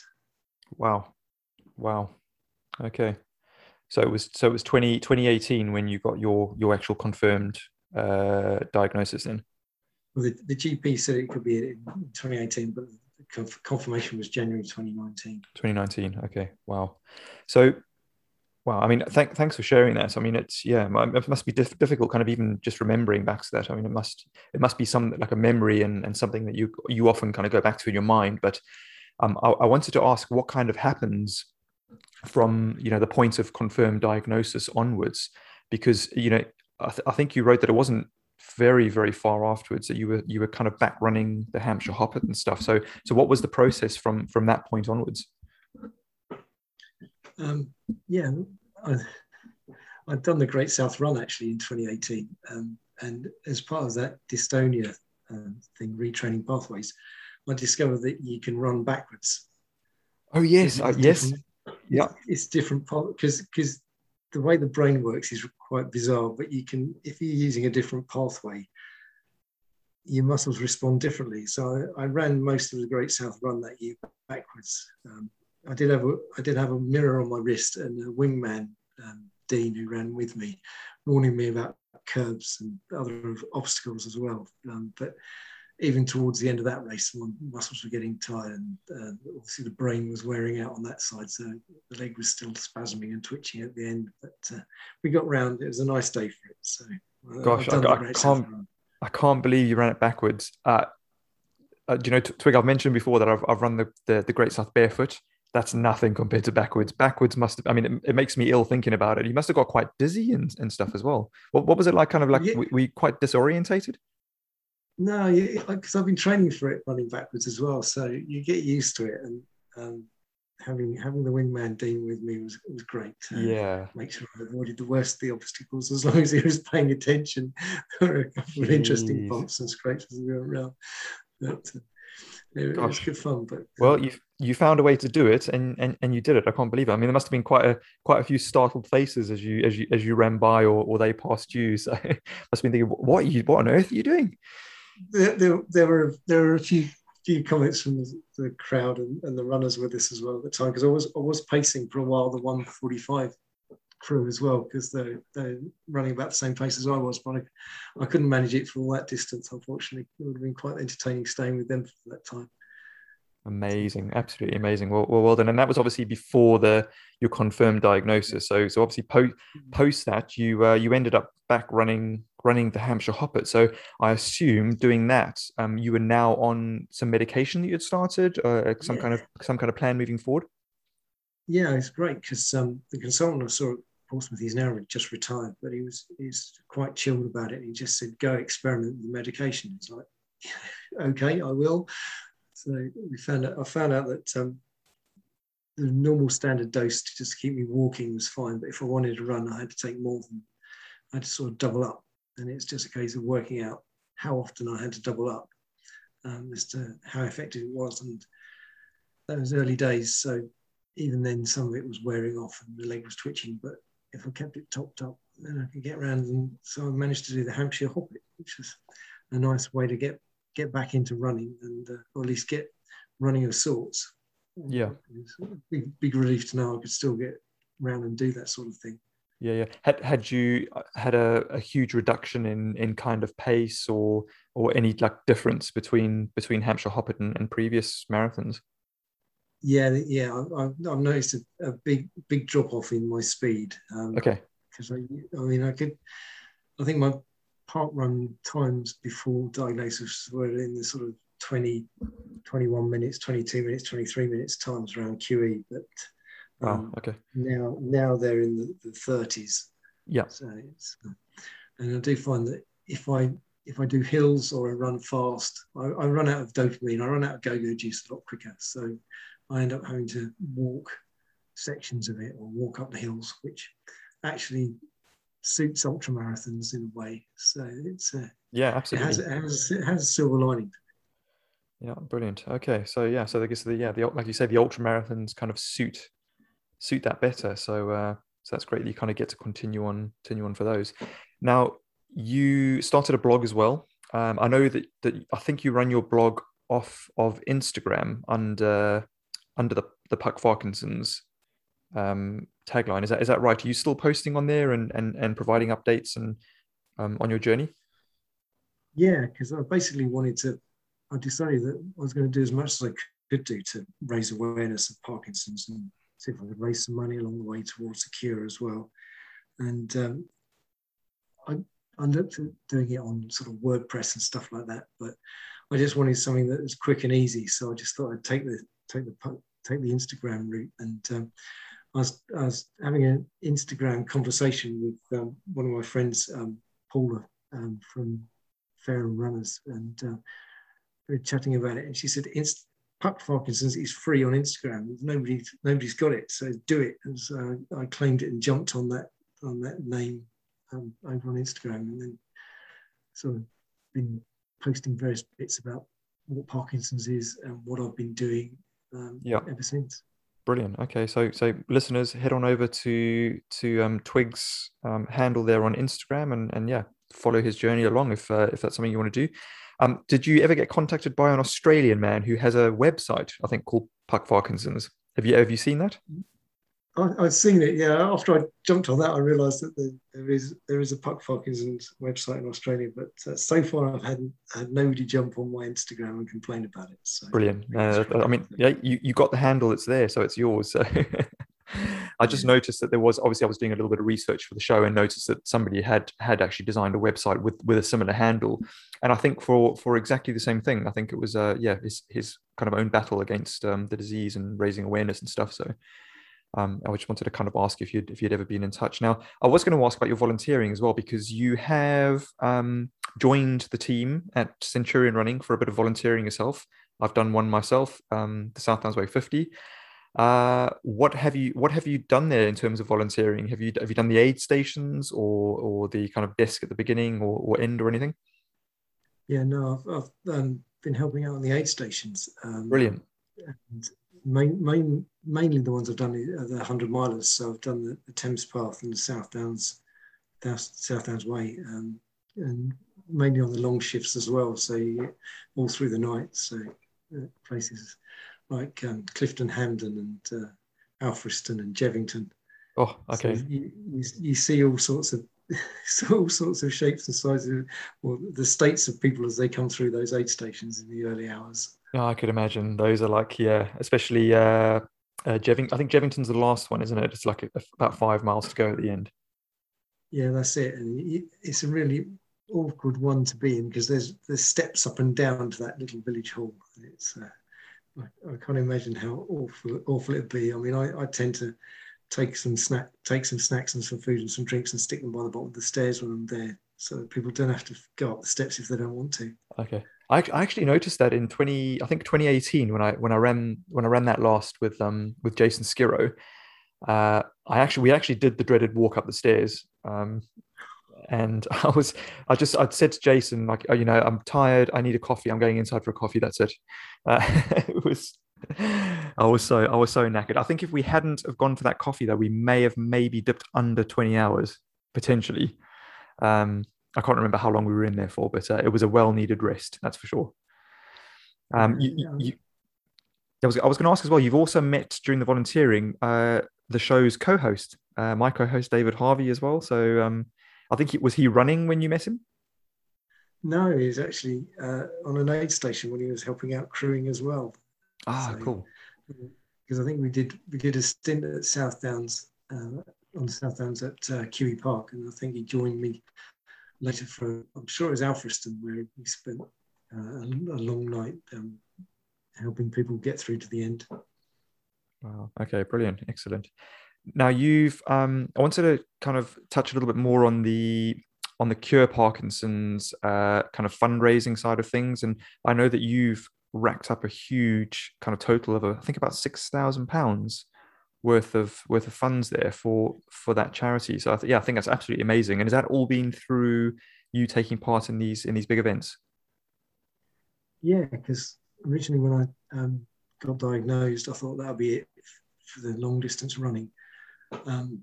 But then I helped out in the aid stations, and then Centurion Running, if you help at the aid stations and do a long enough stint, then you get free entry into the following year's events. That's right, yeah. I could have sworn I ticked the box that said I'm not doing an event. And I got the email through saying, do you want to do the event next year? And I was like, well, I don't qualify. I'll have to do a 50 miler so I can, and I was thinking, well, I'm going to fit it in. And then I reread the qualifying criteria, and the 50 milers I've managed to complete. So it's from Wonderland and the Wendover Woods qualified me for doing the South Downs Way in 2020. And it's just like, okay, so it's possible. Yeah. So I had to clear permission with management first, who thought I was mental, but then she married me, so it's tough. And then I decided that might as well do a load of fundraising at the same time for the Cure Parkinson's Trust. Brilliant. And I thought they'd give me added incentive as well to get around. So, because just after I got diagnosed, there's a TV show on the BBC about a potential cure based on this neurotrophic factors, which is basically it stimulates nerve growth in the brain. And the volunteers ended up with having tubes inserted into the base of their brain that this stuff was injected into, and their bravery was stunning. So one of the guys that set up a fundraising research trust, a charity called the Cure Parkinson's Trust. So I thought I'll raise some money for those, and that and the South Downs Way, between the Thames Path and South Downs Way, so far it's over £6,000, which is I never thought I'd get anywhere near that amount. It's amazing, absolutely amazing. Well done, well done to you and to everyone who's donated, and obviously your achievements there, finishing the races, and yeah, I just think it's absolutely amazing. But you have now taken the decision, a sensible decision, I guess, to not do any more of the longer hundreds, but you're going to kind of stick to the 50 milers. Is that right? Yeah, because when I'm experimenting with the drugs, I've worked out how much I need to take to keep me running, and I have to keep sort of taking double the dose sort of every 3 hours, and over 24 hours that comfortably exceeds the maximum recommended daily allowance by somewhat. Okay. And the problem with the medication, it leads to side effects, so it can lead to more twitching and irrational behaviour and stuff. So therefore, I'm thinking, a 50 miler normally takes about 12 hours or so, depending if everything goes right, and that's about the maximum daily limit. So I can do 50 milers, but the hundreds, I think, and now I've scratched that itch and I can put that to bed. Okay, brilliant, good. And I believe you get joined by a friend who I'm going to call your wingman, because I always call my friends my wingmans in these races, Budgie, who does a lot of running with you. And I think Budgie was the runner you were going to do the race with this weekend. Is that right? Yeah. When I started to get the training underway for doing the South Downs Way, Budgie volunteered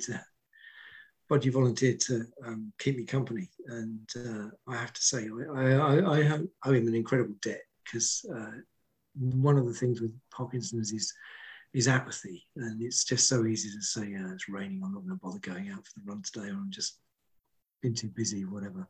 Okay. But, there'll always be a ping on the WhatsApp, and there'll be you up for running tonight, buddy? And it's like, okay, we'll go. And it's been the main motivation in getting me to the start line and then the finishing line, because for the Thames Path, he actually ran the entire second 50 miles with me.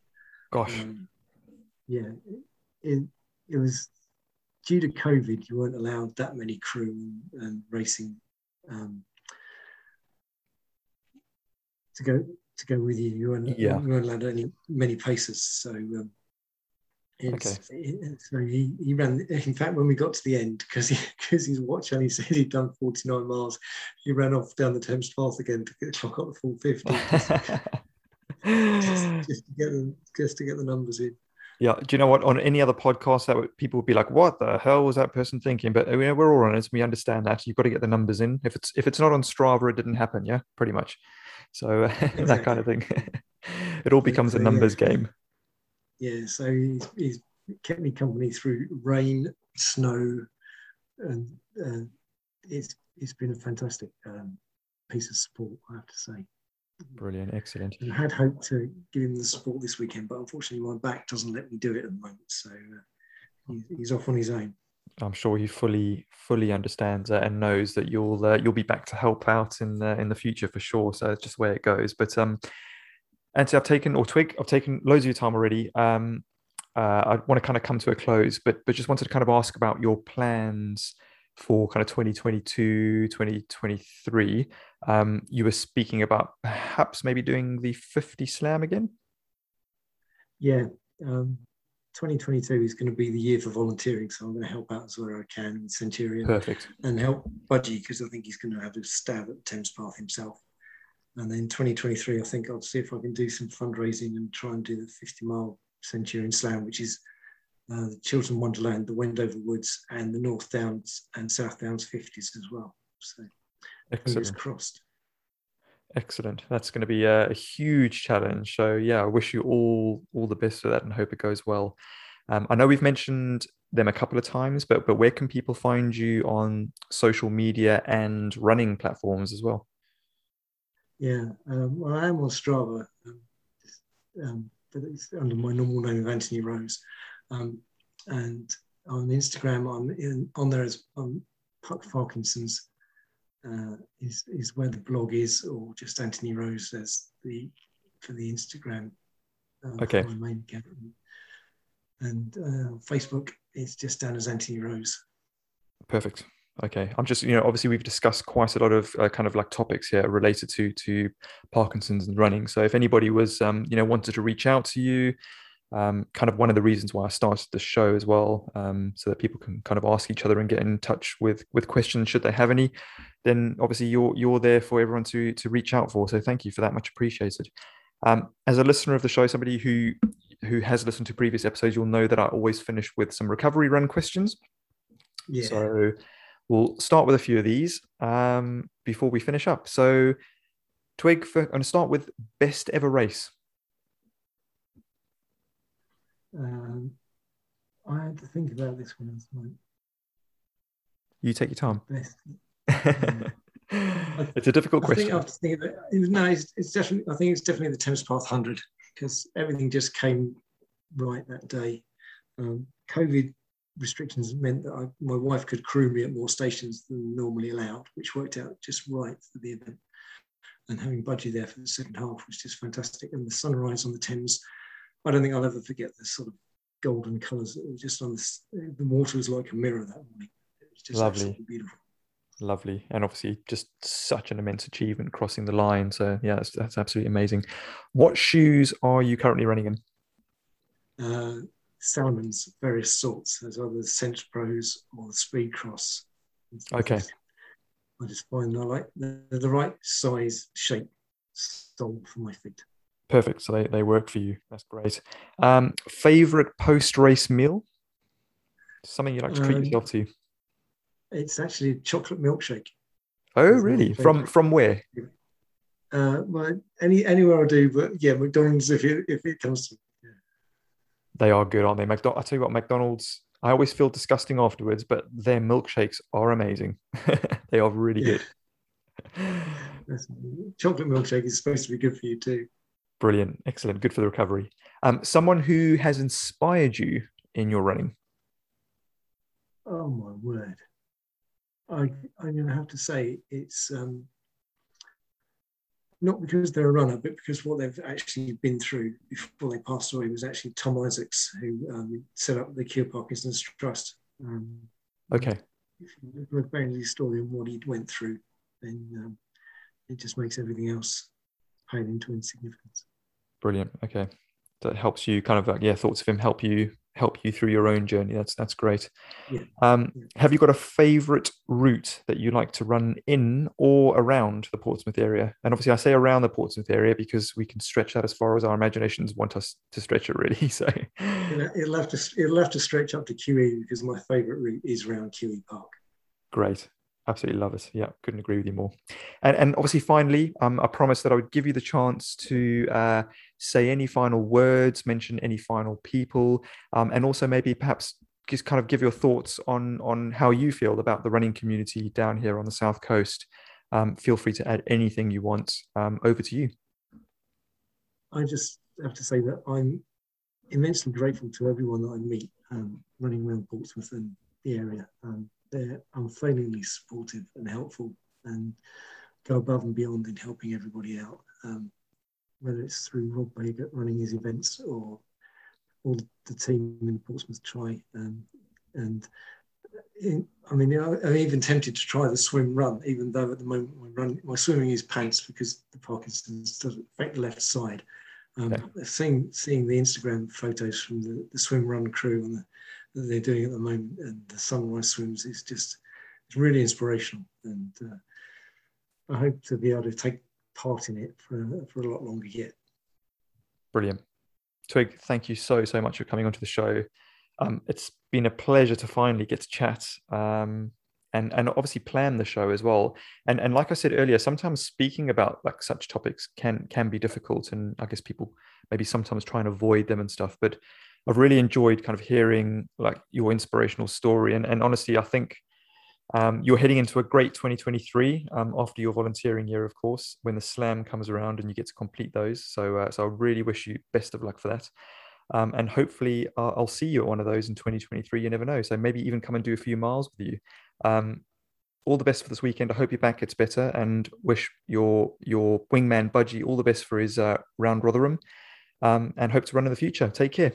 Thanks so much for having me on. I hope it's been entertaining and not too tedious. It has been brilliant. Thank you, Twig. All the best.